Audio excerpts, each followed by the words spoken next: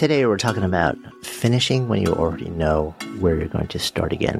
What in the world is that all about? So, if you have listened recently, a little while back I shared a podcast called Serial Creation about how I was changing my creative style. And there's something I didn't talk about, even though I was talking about writing a book. And it's something that I actually learned from Ernest Hemingway a long, long time ago. No, I'm not that old, actually. I didn't actually sit down and have lunch with Ernest, but it's something that I actually read. And it was, I believe, in a Paris Review interview of Hemingway quite a number of years back. And they were talking to him about his writing process and the question of sort of how he stops and how he ends and how he begins came up. And this is a really big thing for a lot of creative professionals because we're constantly, I don't know if you've ever heard the term writer's block, but a lot of people will say it's such a struggle to get something onto the page. And it can be a canvas, it can be paint, it can be, like the computer, and can be writing. It can be an entrepreneur who needs to come up with a new idea to test. How do you get to that place? And how do you get blocked? So it's kind of interesting because for me, I'm not a huge believer in blocks. Maybe it's because I haven't experienced them in a meaningful way, but also I haven't written fiction, which is in my mind massively more complicated and hard than nonfiction, which is where I tend to play. So maybe it'll come up there, but I have started a lot of things from absolute nothing: books, businesses, bodies of work, art. And so I know that process. When you're writing something, there's a really powerful way to be able to hit the ground every morning. And this probably goes for a lot of other stuff too. And instead of waking up and saying, what am I going to do? Where am I going to start? Like, what's my first sentence? What's my first brushstroke? What's my first note? There's a way to actually wake up and just say, oh my God, I can't wait to get this out of my head onto the page. I know exactly where I'm going on a pretty consistent basis. And I experimented with this in finishing my last book, and I learned it from Hemingway. And this circles back to that Paris Review article. So what am I talking about already? Fields, just spit it out, please. So here's the deal. Hemingway said that he would never finish a day. And I'm probably butchering this a little bit, but essentially what he said is he would write.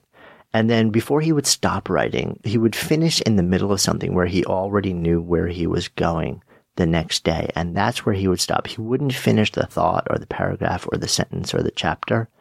He would stop writing in the middle so that when he woke up the next day, he knew where he was going and he could just go right into it. Like, his ramping time was really small. So I decided, let me run an experiment around this. And when I was working on the last book, I did that exact same thing. So the book is structured so that there are actually a series of relatively short chapters for a big chunk of the book. So I did a lot of research, I mapped it out, I outlined it, but even so, any writer, any painter, any creator will tell you that there's the outline and then there's where the work just needs to go. So you're never entirely sure that you're going to be bound by it or stay with it. So what I would do is wake up and say, okay, this is the chapter that I'm working on. And I would write. And then I would get to an end of a chapter and I'd feel pretty good. And I could have stopped there. I could have said, that was a good day's work. I finished a chapter. I wrapped it. I feel solid about it. Let me put down the pen and the paper, remove the fingers from the keyboard, and go take care of myself. But I didn't. What I did was I stayed in it, and I said, okay, let me start the next chapter.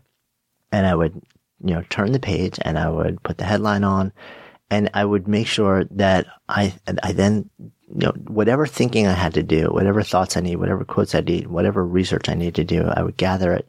And I would make sure that I would get at least a couple of paragraphs into the next chapter, enough so that I was starting to gather just a bit of momentum where I didn't actually want to stop writing. And then I would stop. Just stop. And so there were times where I actually had to really stop myself from stopping because I so wanted to finish, because I was just getting my groove and I was like sliding back into another process. But what I knew was if I did that, it would be later in the evening and I would have been really empty.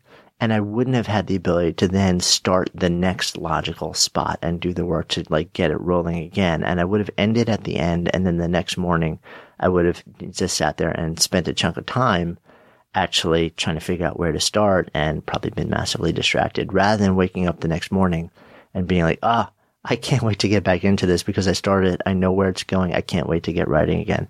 So I did that as an experiment. And what I found was that it worked astonishingly well, at least for me. The writing process went more powerfully, it went faster than it's almost ever gone in that window of time that I was doing that. The creative output was at a level that was really solid.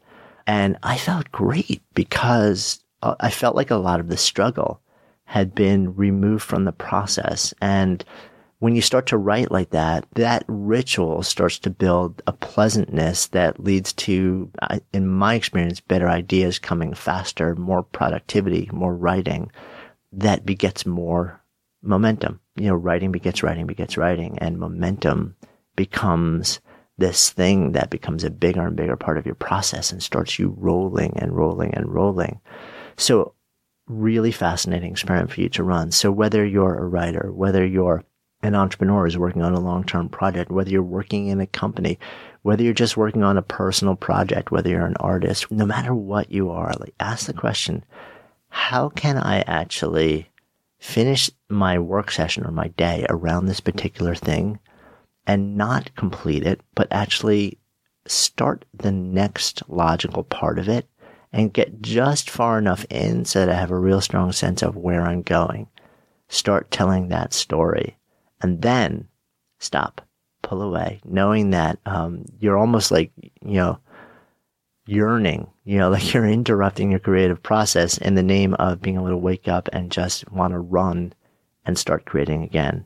Works really powerfully for me, apparently. Worked really well for Hemingway. And maybe it'll work for you. As always, thanks so much for listening and for allowing me to think through the processes that I'm exploring and testing as I pursue my own good life. Talk to you next week. Thanks so much for listening to today's episode. If you found something valuable, entertaining, engaging, or just plain fun, I'd be so appreciative if you take a couple extra seconds and share it. Maybe you want to email it to a friend, maybe you want to share it around social media, or even be awesome if you'd head over to iTunes and just give us a rating.